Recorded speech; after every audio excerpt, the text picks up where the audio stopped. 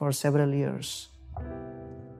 Meditation has really given me an entrance into this arena of a totally new paradigm of what love is, which scriptures describe as devotional service. Service without any selfish considerations.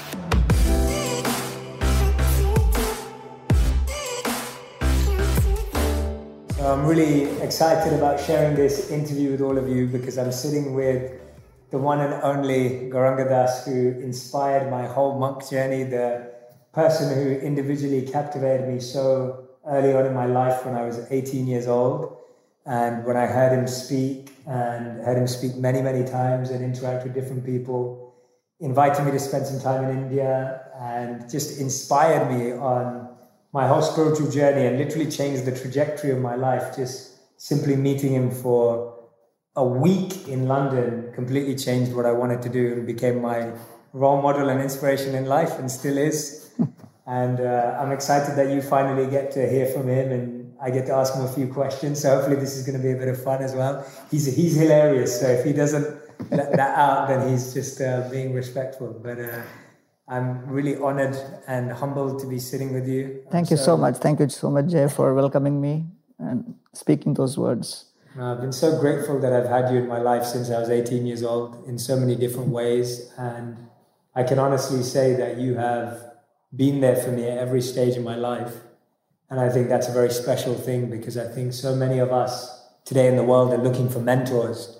And I'm so fortunate that I met one of my biggest mentors in life so early on. So I'd just like to honor you and share my gratitude and thank you. And thank you today for all of this help you've given us this week in allowing us to film the Eco Village. And I want to start with talking to you about how what people I've mentioned about you before when I've spoken about you, but people may not have as a perception of monks. I think people often think of monks as either we know nothing about them, or we think maybe they're lazy and they don't want to do any work, or we think maybe they're uneducated and they didn't have another path, or maybe we think they were very religious growing up. But when I met you, what I got fascinated by is that you didn't really fit into any of those categories. You were extremely educated. You are extremely educated. You come from a spiritual background, but it's not that you were a normal person at college growing up. I just want to hear a bit about how you decided that this path was right for you. Because when I heard what you'd done, I was so impressed that someone of your caliber who had everything that me and my friends were seeking were able to give it up so easily for this life. So what brought you to this stage? Tell me about what you wanted to become growing up and then why you became this. Well, thanks, Jay, for asking that question. Yes, it's true that as I was in IIT, I did not have this idea of becoming a monk. But I came across a few incidents, and those were some of the turning points in my life. One of my friends, who was pretty well-to-do in terms of education and studies, he once attempted a suicide, and that really shook me up. And then for the first time, I started understanding that life is much more than just achievements, but there is also a feeling of experience which each one of us is processing from within. So we are improving technology, we are improving systems, but what about the human experience which is happening behind those systems and behind those machines? On the other hand, I also found that in my class there were some other students who had failed in quite a few subjects, but they were not at all affected and they were going around the campus as if nothing has happened. So I was pretty bewildered because I thought those were the ones who should be in anxiety. And when I asked them, they would respond by saying that our philosophy in life is simple. To enter the college is our job. To take us out of the college is college's job. So why should we be worried? So I realized that beyond all the various externals, technologies, systems that talk about GDP and everything, there is something which is not described in great detail in any of our textbooks, and that is the perceptions and the experiences which each one of us have as a soul. And that really made me to seek answers in books which are beyond the regular ones. And then I came across the Bhagavad Gita. And then I started getting answers to one of the most important principles in life. Circumstances are beyond our control, and we have limited control over our circumstances, but we have unlimited control over our consciousness. And therefore, I thought that was pretty deep. When an airplane flies, it takes off, and as soon as it takes off, you see the same buildings look pretty insignificant. So we may not have control over the size of the buildings, but we have control over how high we can go. And similarly, problems in life may not diminish, but our consciousness can rise much above those so-called problems so that the entire perspective changes. So when I read the Gita, I realized that one of the core principles to remain enthusiastic, positive, full of enthusiasm and energy in your whole life is the flexibility and the agility with which you can choose different lenses at any particular given moment. Because sometimes a lens can make an object look very tiny, and another lens can make the same object look very huge and appear to be extremely close to your eyes. And there are other lenses which do not magnify at all. So therefore, depending on the situation and circumstance, how can we choose those lenses is something which is described in great detail in the ancient Vedic wisdom. And I got drawn to that. I started reading it.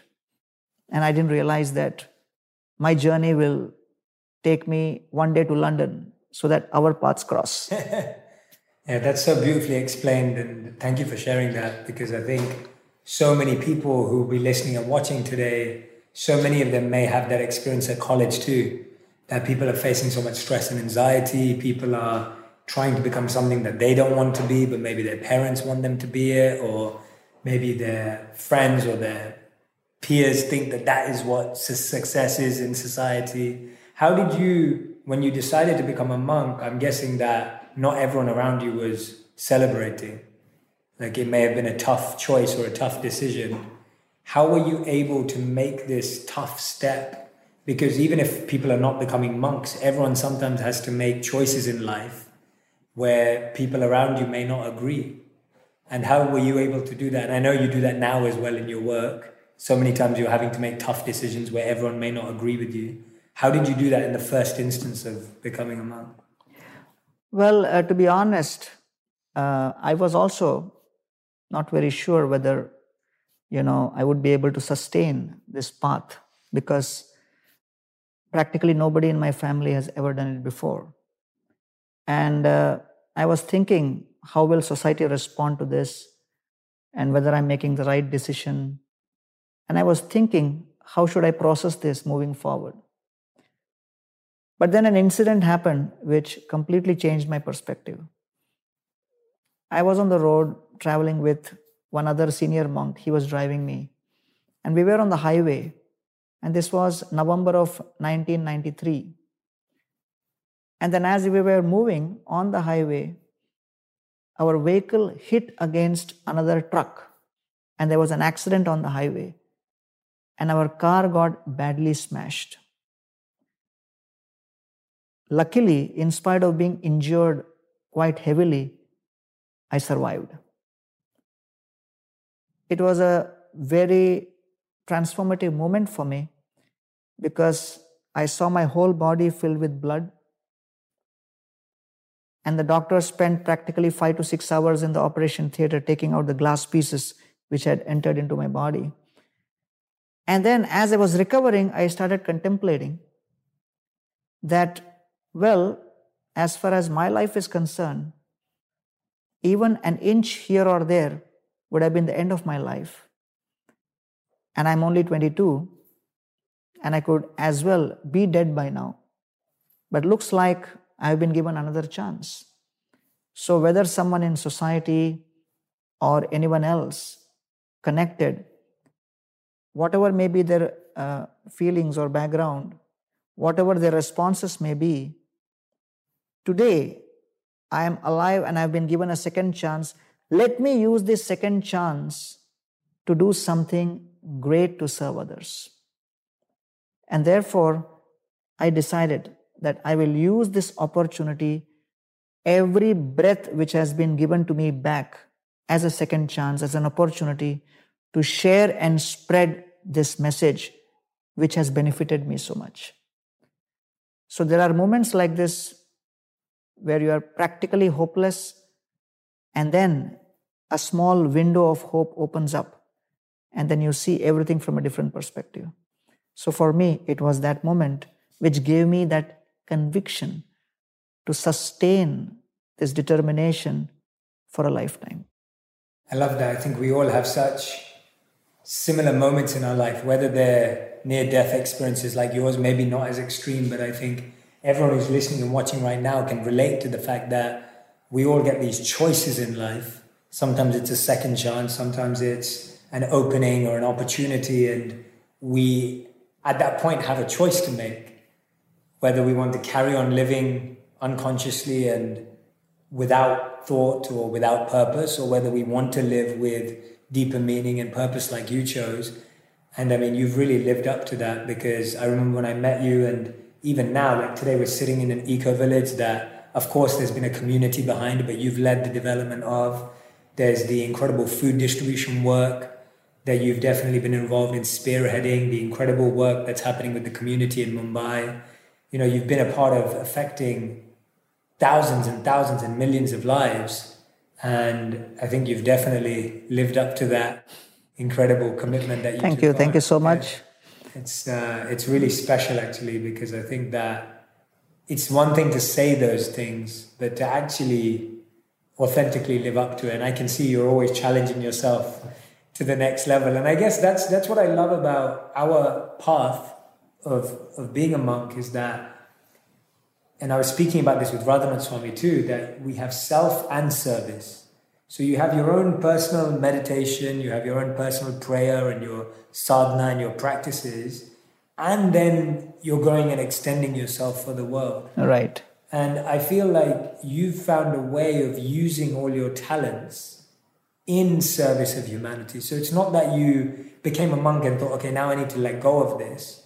You've actually believed that the gifts that you've been given, or the talents you've been given, can actually be used to help serve the world, which I think is a really important thing. Could you share a bit on that perspective and why that's important?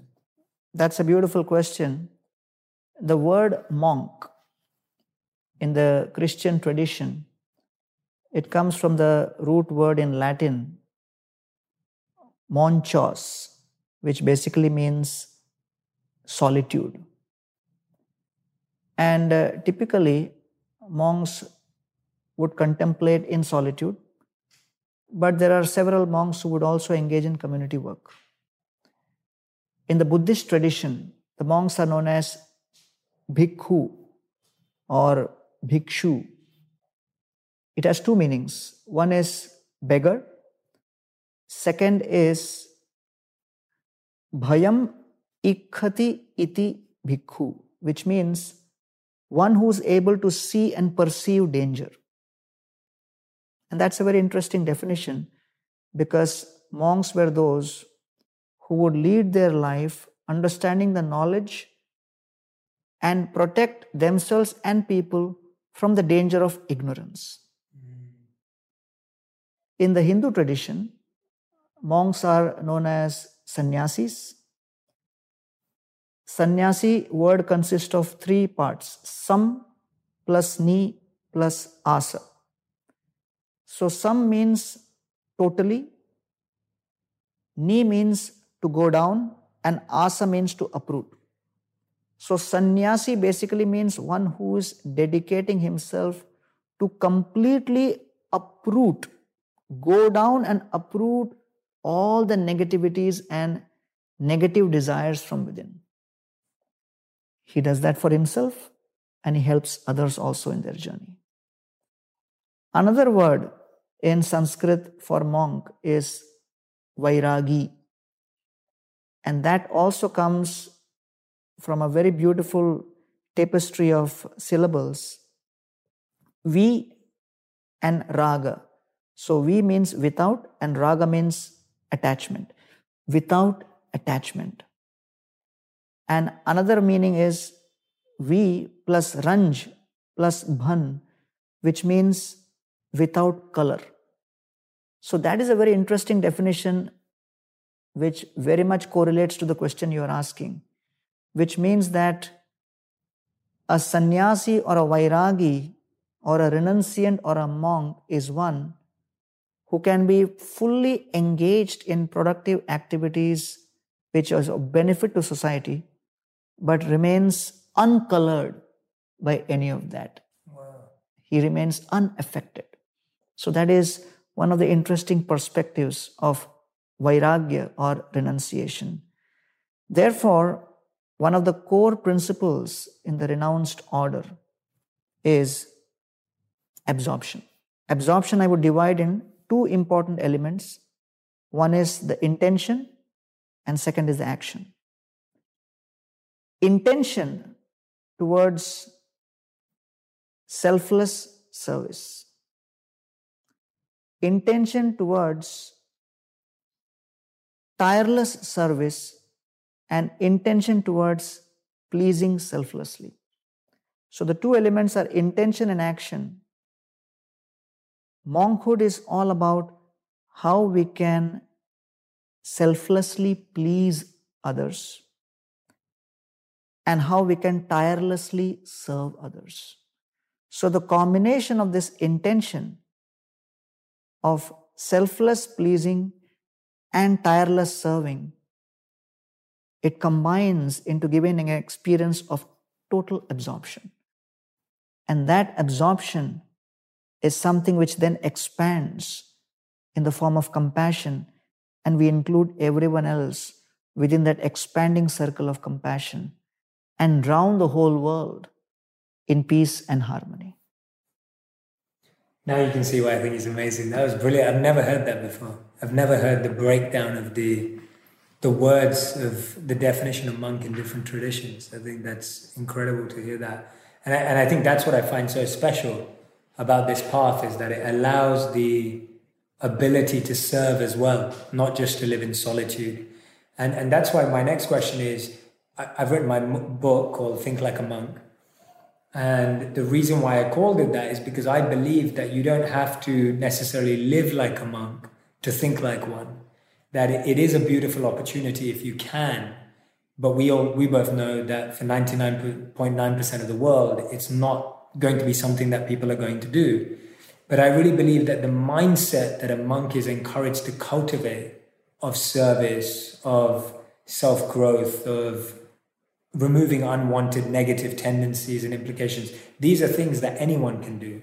And in one sense, we all must do to live a peaceful and purposeful life. So I'd love to hear from you what you think thinking like a monk, in your opinion, is relevant for the modern people and modern world, and for people like me now who also live in the city, have normal jobs, are married. How does thinking like a monk actually help that person? Bhagavad Gita describes 4 principles which are extremely important for us to follow. One of the greatest challenges in remaining grounded in life is our inability to tolerate provoking situations. Whether one is a monk or one is in household life or in a corporate life, any kind of a relationship or doing any kind of activity or occupation, we are constantly being provoked. And therefore, Gita first talks about what is known as Vega Sahishnuta, which means we have to tolerate our urges. So I would say tolerating our urge to consume. The second principle is Dvandva Sahishnuta. Dvandva refers to duality. We have to tolerate various dualities which come in our life and remain humble and aware of the fact that we cannot control all situations. So therefore, we have to tolerate the urge to control. Third is paramata sahishnuta. We are so convinced about our opinions and our standpoint and our viewpoint that we want others also to buy into that. And so many arguments, differences of opinion happen, relationships break down because we have a strong urge to convince others. So we have to tolerate that urge to convince others in certain situations. And the fourth is the urge to compete. And that is known as parotkarsha sahishnuta. Certain people will do much better than us in so many different ways. We should feel happy when we see that and remember that we have a role to play and we should resist the temptation and the urge to compete. So Gita focuses on how to elevate one's consciousness above these urges to control, to convince, to compete.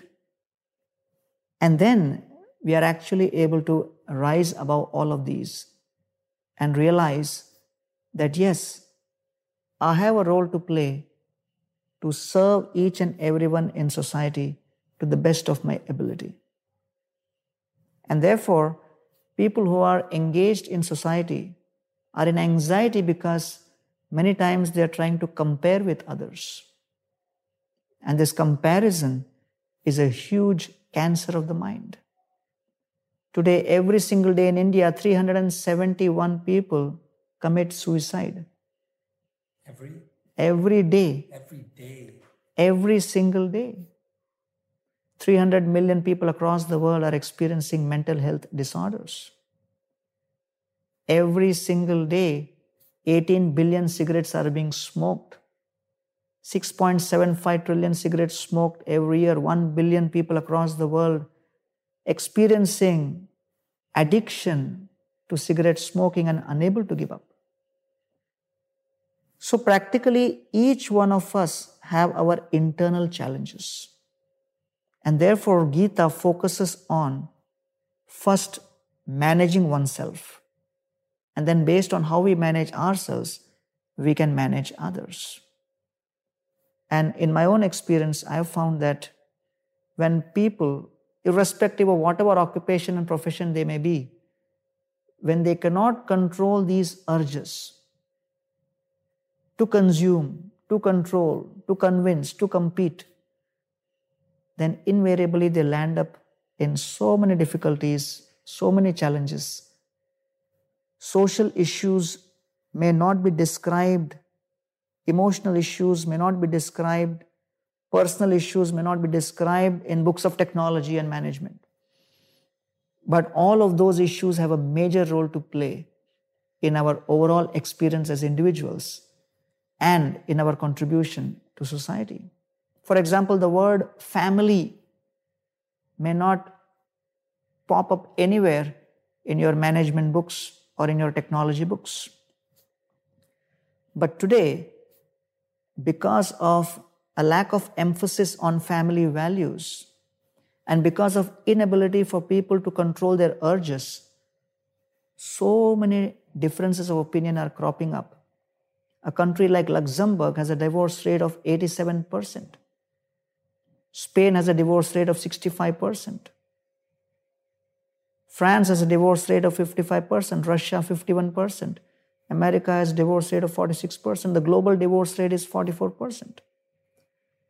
And therefore, it's very important for us to realize that there may not be much focus on instilling values in individuals and institutions as families.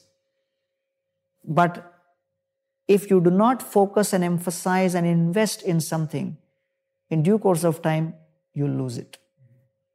And therefore, it was not empty rhetoric when people would say, a family which prays together stays together.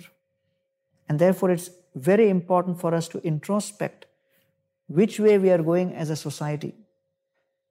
How much are all these values crucial and critical for self-conservation and conserving relationships in society, conserving mental health and sanity in society? Because sometimes we may just think that these are not irrelevant because you cannot connect a dollar value to these values. Absolutely. Yeah, no, that's a fantastic answer, because I think that's the key thing that's missing, that we live in a world that believes if you actually chase the satisfaction of your urges, then that is freedom. That real success is actually following your urges. Right? Whatever urge you have, if you want to compete with someone, compete. If you want to compare with someone, compare. If you want to say anything about someone, you can say it. And we see that as freedom. But actually, what you're suggesting and what the text is suggesting is that we actually gain real freedom when we don't need to do those things and we don't feel the need to do those things. So on that point, let's extrapolate that, because I think that's a really powerful point. What is the beginning or the step-by-step process of starting to create self-control? Because I think we see self-control as such a negative thing because it's seen as restrictive, or it's seen as like almost being imprisoned, but actually we're imprisoned by our desires. But that's still it's like a massive paradigm shift for a lot of individuals today. And even for myself, when I first met you and I first came to this. So explain why actually freedom comes from controlling your urges. The Gita says, Raga Dvesha Vimuktaishtu Vishayan Indriyascharan Atmavashyar Vidhyatma Prasadam Adhigachati. This is a beautiful verse where Krishna says that freedom from all of our base desires comes when we are able to control our mind and follow a strict discipline of applying ourselves to follow a certain regimen. The word used is regulative principles of freedom. It may sound contradictory because self-control or discipline seems to have a connotation of being bound as a prisoner. But I'll give two examples. One, if someone is flying a kite, the question is the rope binding the movement of the kite, or the rope becomes an instrument for helping the kite fly higher? So if someone says, why is the kite bound? Let us cut the rope. So the kite may fly for some time, but then again it will crash. So the rope is binding the kite, but the rope should not be seen as limiting the movement of the kite, but facilitating the upliftment of the kite. Similarly, if you are caught in a traffic jam, you cannot move. And sometimes when the signals don't work, or if the policeman is not there in sight, then there may be a huge traffic jam. But actually, the traffic laws and the signals facilitate proper movement of the vehicles. So it is not to be seen as limiting, but facilitating. Therefore, when we look at discipline, discipline is something which enables us to experience greater freedom. And that's what the Bhagavad Gita is talking about, the art of self-control, the art of mind control. And by practicing this, each one of us will actually experience an enhancement of our consciousness. And I think we've all experienced that. I think everyone knows that when you feel like you're letting loose in the beginning, it feels good in the beginning, but then after a bit of time, it starts to feel really painful. Yeah, like for example, when the British were in India, they saw that at one point of time, maybe a century ago, the cobra population in Delhi was increasing. So they made a ruling. In order to control the cobra population, If anyone gets a dead cobra and submits to the government office, they'll get a financial reward. And they thought by announcing this, people would go out, get inspired to kill cobras, and the cobra population would be controlled. But then quite a few people got inspired to rear cobra farms. And they started rearing cobra snakes in farms around Delhi. The cobra population started increasing. When the government realized that, they scrapped the scheme. The guys who were rearing the cobras became angry, released the cobras in the city. No way. And therefore, this is known as the cobra effect. Oh, wow. I've never heard of that. Where the proposed solution of a problem is worse than the original problem. And therefore, people are in distress, they are depressed, they are unhappy, and they decide, let me consume alcohol, let me take drugs, let me do this, let me do that. So various momentary titillations which they provide to their mind and their senses may sometimes increase and enhance the problem than solve it. Therefore, the submission is try to understand how the system is designed. Understand how these issues can be resolved in the best possible way within the design. And if there is a computer, it has a hard disk. If the hard disk gets a virus, then the computer just crashes. However beautiful the screen may look, but the hard disk is corrupted. Similarly, people invest a lot of time and energy building their body, building their physique, keeping themselves physically fit. But they fail to realize that a very important component of our system is the mind. And mind is like the hard disk for this computer-like body. And if sufficient investment is not made to keep the mind fit, then in due course of time, one will be overwhelmed with negativities. And therefore, this kind of mental fitness is what is known as meditation. So meditation is the gym where you actually perform various kinds of exercises to keep the mind fit. Well, after all these years of meditating for so many hours per day and leading so many other meditation workshops yourself, what would you say for you has been the greatest gift that meditation has given you personally? Everybody is looking for love. Many people think love is all about pleasure. But in response to your question on meditation, the greatest gift which meditation has bestowed upon me is a proper understanding of what is love. And I realized that love is about pain and not pleasure. In the Chaitanya Charitamrita, there is a beautiful description which defines love. Pragadha premer ei swabhav achar nijadukka bignadir no kore vichar. In this it is described that in every relationship there could be various problems. Scarcity, impediment, discomfort, unhappiness, change, uncertainty, lack of reciprocation and separation. All of these may happen in a relationship, but if the relationship continues, then that is defined as love. And as I described before, how to please selflessly the object of your love and how to serve tirelessly.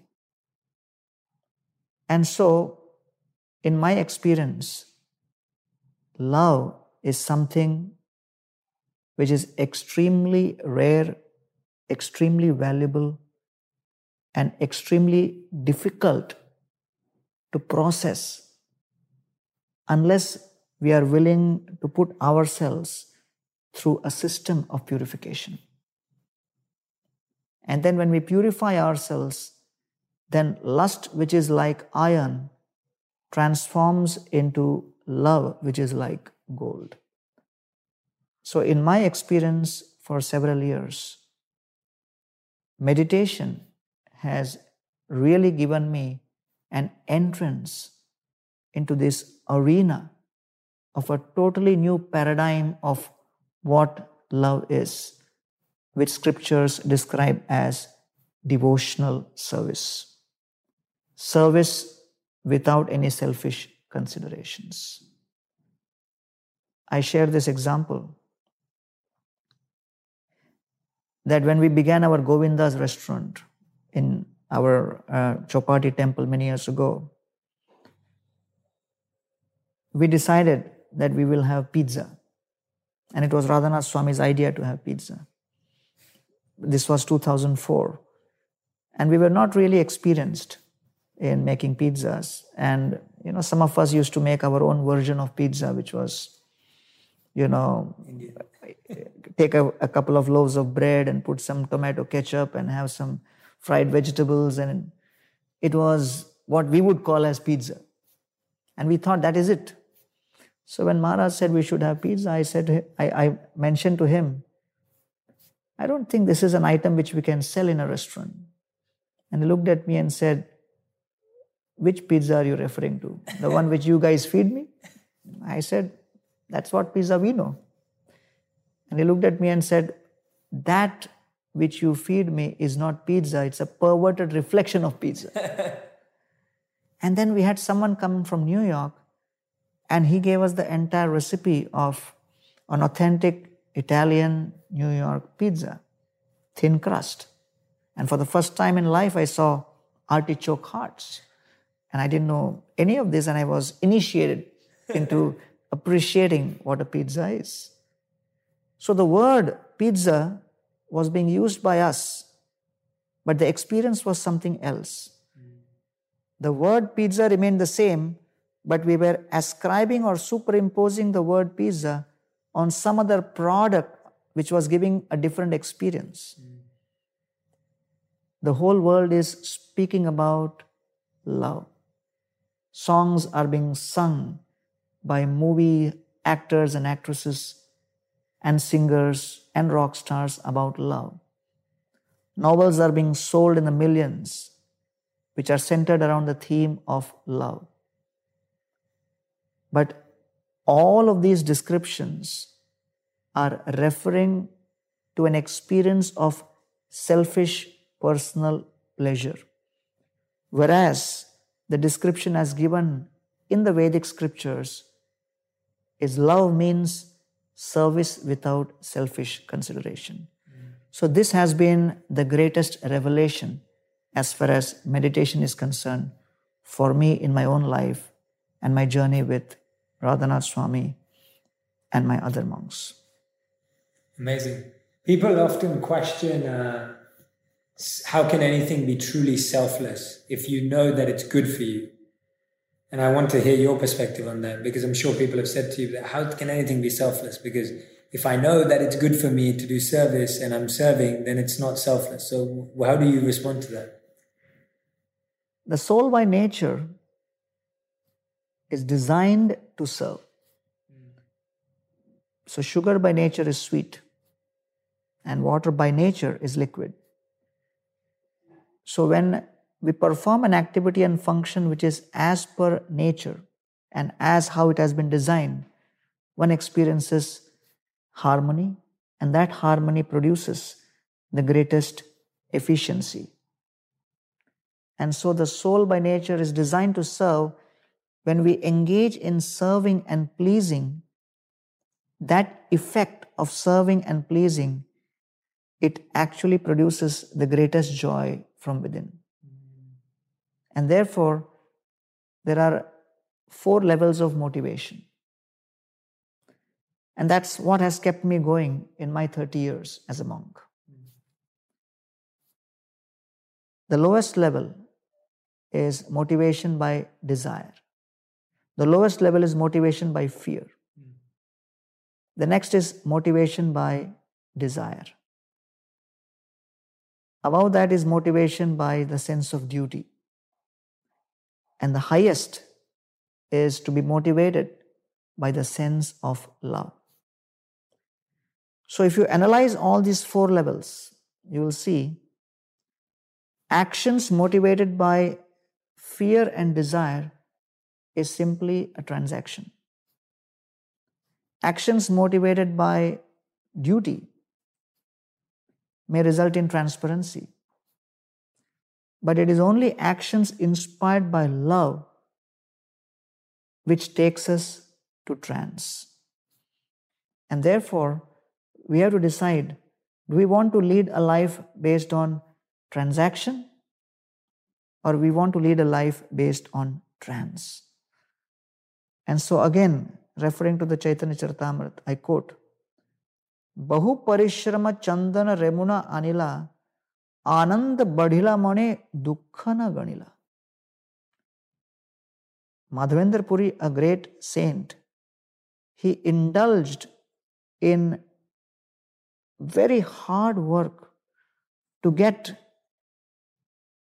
Madhavendra Puri, a great saint, he actually got a whole load of sandalwood to please his worshipable Lord Gopal. And in that process, he experienced so many impediments and difficulties. But this verse reveals that Ananda badhila mane dukkhana ganila. His bliss increased. And he did not consider that in any way, shape or form to be creating any distress for him. And a very important word is used, dukkhana ganila. Ganila basically means count. To keep an account.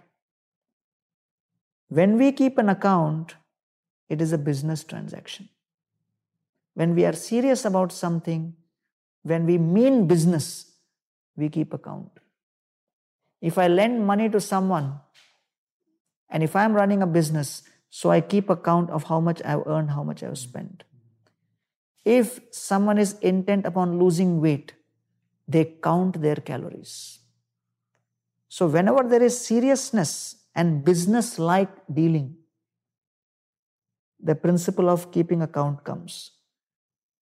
Dukkhana ganila means, is our relationship a business-like transaction where I keep account of how much I have done for you and how much distress I have gone through and how many difficulties I have gone through in this relationship? If I keep account of that, then it is a business-like relationship. When a child is screaming in the middle of the night, the mother spontaneously gets up to pacify the child. The mother never tells other people in the family, I am not on night shift, or I don't have overtime. How much will you pay? No, because she is just concerned out of a principle of selfless service to the child. And therefore, in a relationship inspired by love, one is in trance because we do not keep count of what difficulties we have to go through in that relationship, because we are simply concerned with pleasing the other person. And I believe that when I have led my life in this particular capacity as a monk, it has been keeping in mind a higher principle. A soldier fights to protect others' home and hearth. A monk fights to protect others' hopes. And therefore, when people go to a pharmacy shop, they know they'll get medicine. When they go to a bookstore, they know they'll get a book. When they come to a spiritual place where such spiritual discussions are going on, why are they coming? Why are they listening to you? Why are they connecting with anything from any of our traditions? Because they are coming to receive hope. And therefore, people may think, wealth is my greatest asset. Position is my greatest asset. Good looks are my greatest asset. Political influence is my greatest asset. Social acceptance is my greatest asset. But all of these are assets which can be finished and destroyed at any moment. As per Bhagavad Gita, the greatest asset is our hope. If someone has hope, even if he loses all the other things, he can still, in due course of time, do his best. And therefore, these kind of discussions evoke growth of the most important asset which each one of us have, the power and the ability to hope. Absolutely. That's an amazing perspective in looking at it that way. I'm going to shift the conversation slightly, so hopefully this will be fun for all of you. I wanted to ask Gaurangadas some questions about our relationship, because he's known me since I was 18 years old. I'm 32 now, so it's been a fair amount of time, and we've spent a lot of quality time together in that time. So I wanted to ask him a few questions. So my first question was, and I want you to be honest. You have to be honest. No, you don't have to sugarcoat. What was the first thing you thought of me when we first met? Or around that time? Yeah, I was in London, and Jay walks in with one more friend. And then I look at him and I think, oh, this guy looks like Tom Cruise.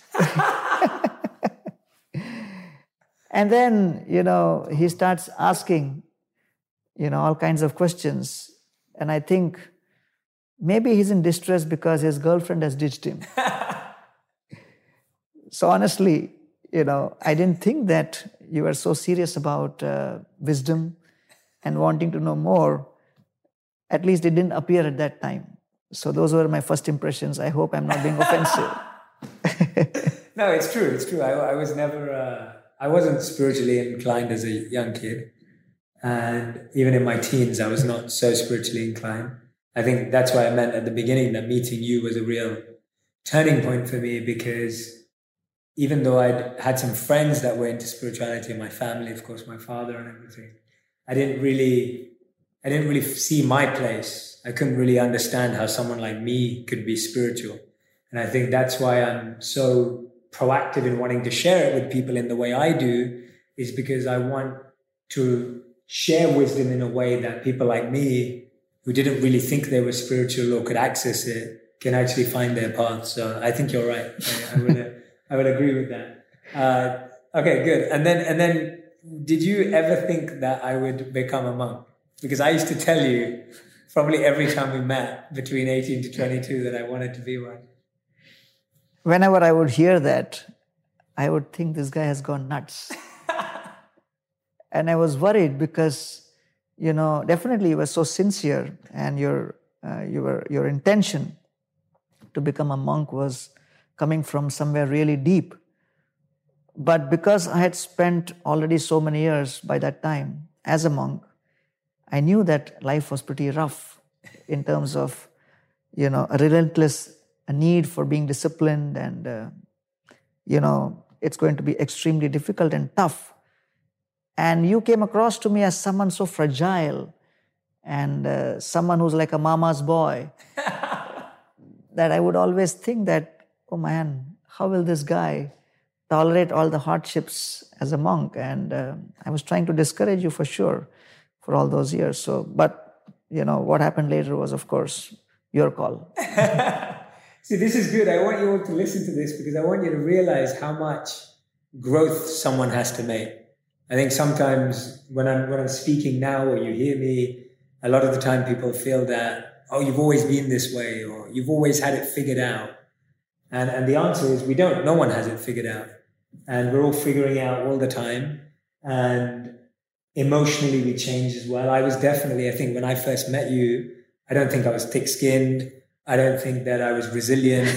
I don't think that I think I was fragile emotionally. I think I was very sensitive. Like, all of these things were, and I was 18 years old. So should I really put myself under pressure to be more? Maybe not, because you're only 18 years old. But now when I look back and I think about how I've been able to grow and change, it's fun to see it from that perspective. It's fun to look in the mirror with someone that has known you for a while and realized how far you've come.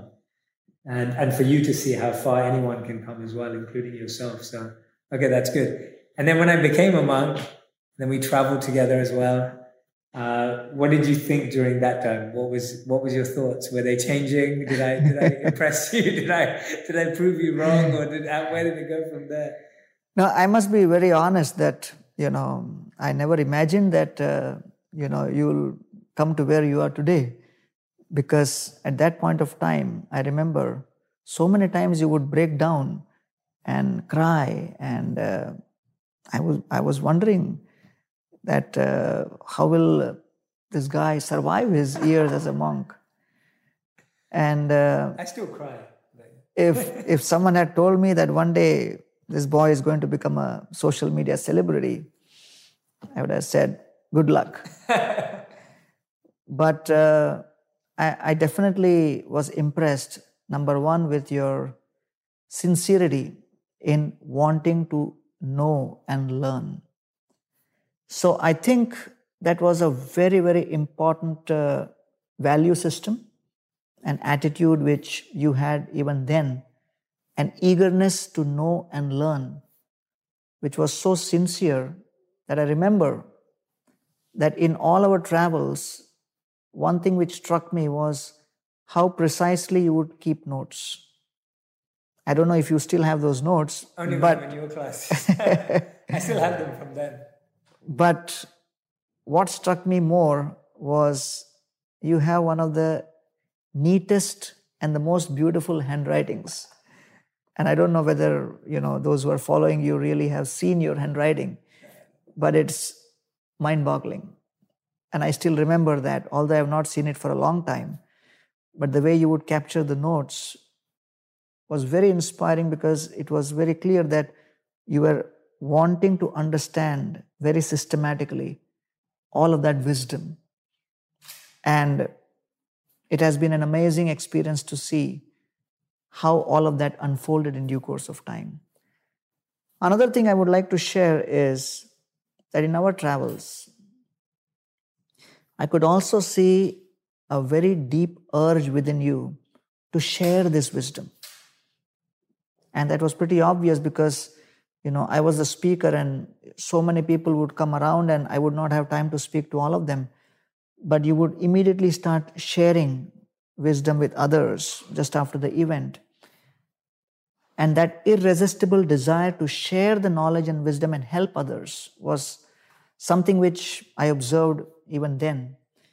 And also, that desire was so strong that you would see best practices happening in different parts of the world, and especially at ISKCON Chowpatty, and you immediately would try to do something in London.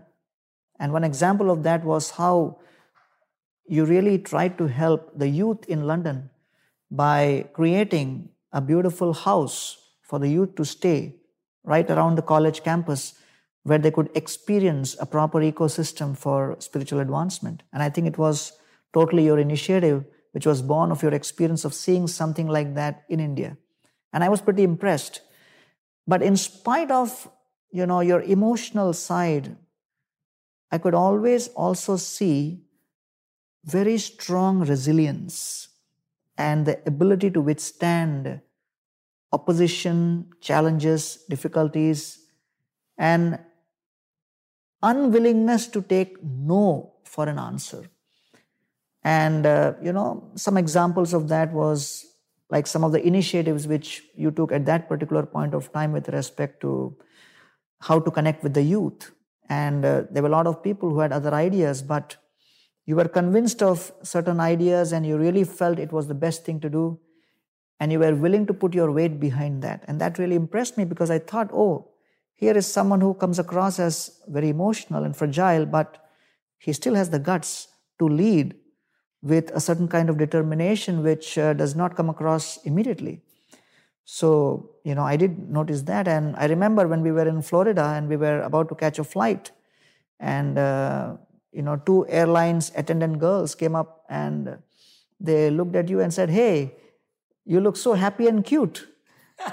And I remember that. And, I looked at you and I looked at them and I was thinking, why is this guy a monk?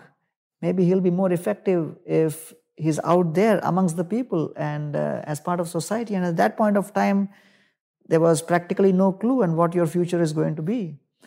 But I could see that you had a tremendous ability to connect with people and reach out to people in ways which were pretty deep and something which not everybody could do. So these are some of my memories of those times, seeing, the soft side of your personality, but at the same time, your steel-like determination, which seemed to be couched under that external cover of emotional softness. But I do believe that without having that kind of dedication and determination, you could not have spent, those 3 years as a monk with many of us.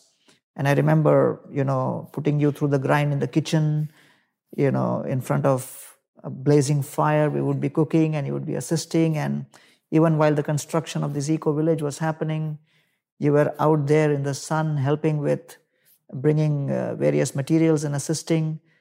But all through all of these, the common thread which I saw was you had an enthusiasm and a zeal to serve. And that, I feel, is a very, very important character element which has really brought you to where you are. And I'm so glad that, millions of people who are connecting to you are extremely fortunate to have a guide who is connected with the authentic wisdom. Thank you. Very kind. And all I can say honestly is that all the inspiration of anything I've ever done is through what I've learned from you and seen you do for so many years. I remember coming with you to university events every single night in India. So every single night, Gauranga Das would go out to speak to different students about this wisdom, and I would follow him and go every single night with him. And I used to just see this incredible enthusiasm from him to want to just share this wisdom with everyone. When I saw that, I wanted to replicate the same thing. So every time I saw him do something, and then I realized I wasn't him and I couldn't be him, which was a good self-awareness point for me. You can't become your mentors. You can't become your role models. You can't become your idols, and you don't have to, quite frankly. And I think that's one of the biggest mistakes we make when we're young and immature, but then you grow to respect them more because of what they can do and achieve. And then you learn to find your own place.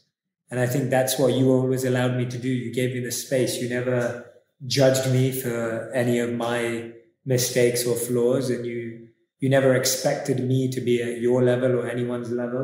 And you gave me space and freedom to find myself. And so every time I would find a different part of myself, I never felt judged by you to express that and to share that with you. And yeah, anything that I've ever tried is what I've seen you do here in India and what I've seen you do here with the monks here, and spending time here was some of my best memories of living as a monk. And I think anything that I ended up doing in London was completely inspired by your work. And yeah, anything that I've done that's good is thanks to you. And all the work that I'm doing now is just inspiration from everything you've given me. So thank you so much. Well, we are very honored to, be a part of your journey, and very happy to see your expression of humility and gratitude, because that's one of the very core elements of our spiritual journey. Yeah. And don't worry, no one has to go and become a monk now, but we do recommend that you come and visit the eco-village where we are right now. I'd love for many of you to visit over the years when I start leading retreats, and that's a big part of what I'd like to do over the next 10, 20 years and beyond. And so this is just the beginning, as I always say. And we're very grateful that Gauranga Das is providing such a universal home for so many people to find their own spiritual path. So thank you so much to you. Thank you. Thank you to the Eco Village. And thank you all for watching and listening. Thank you.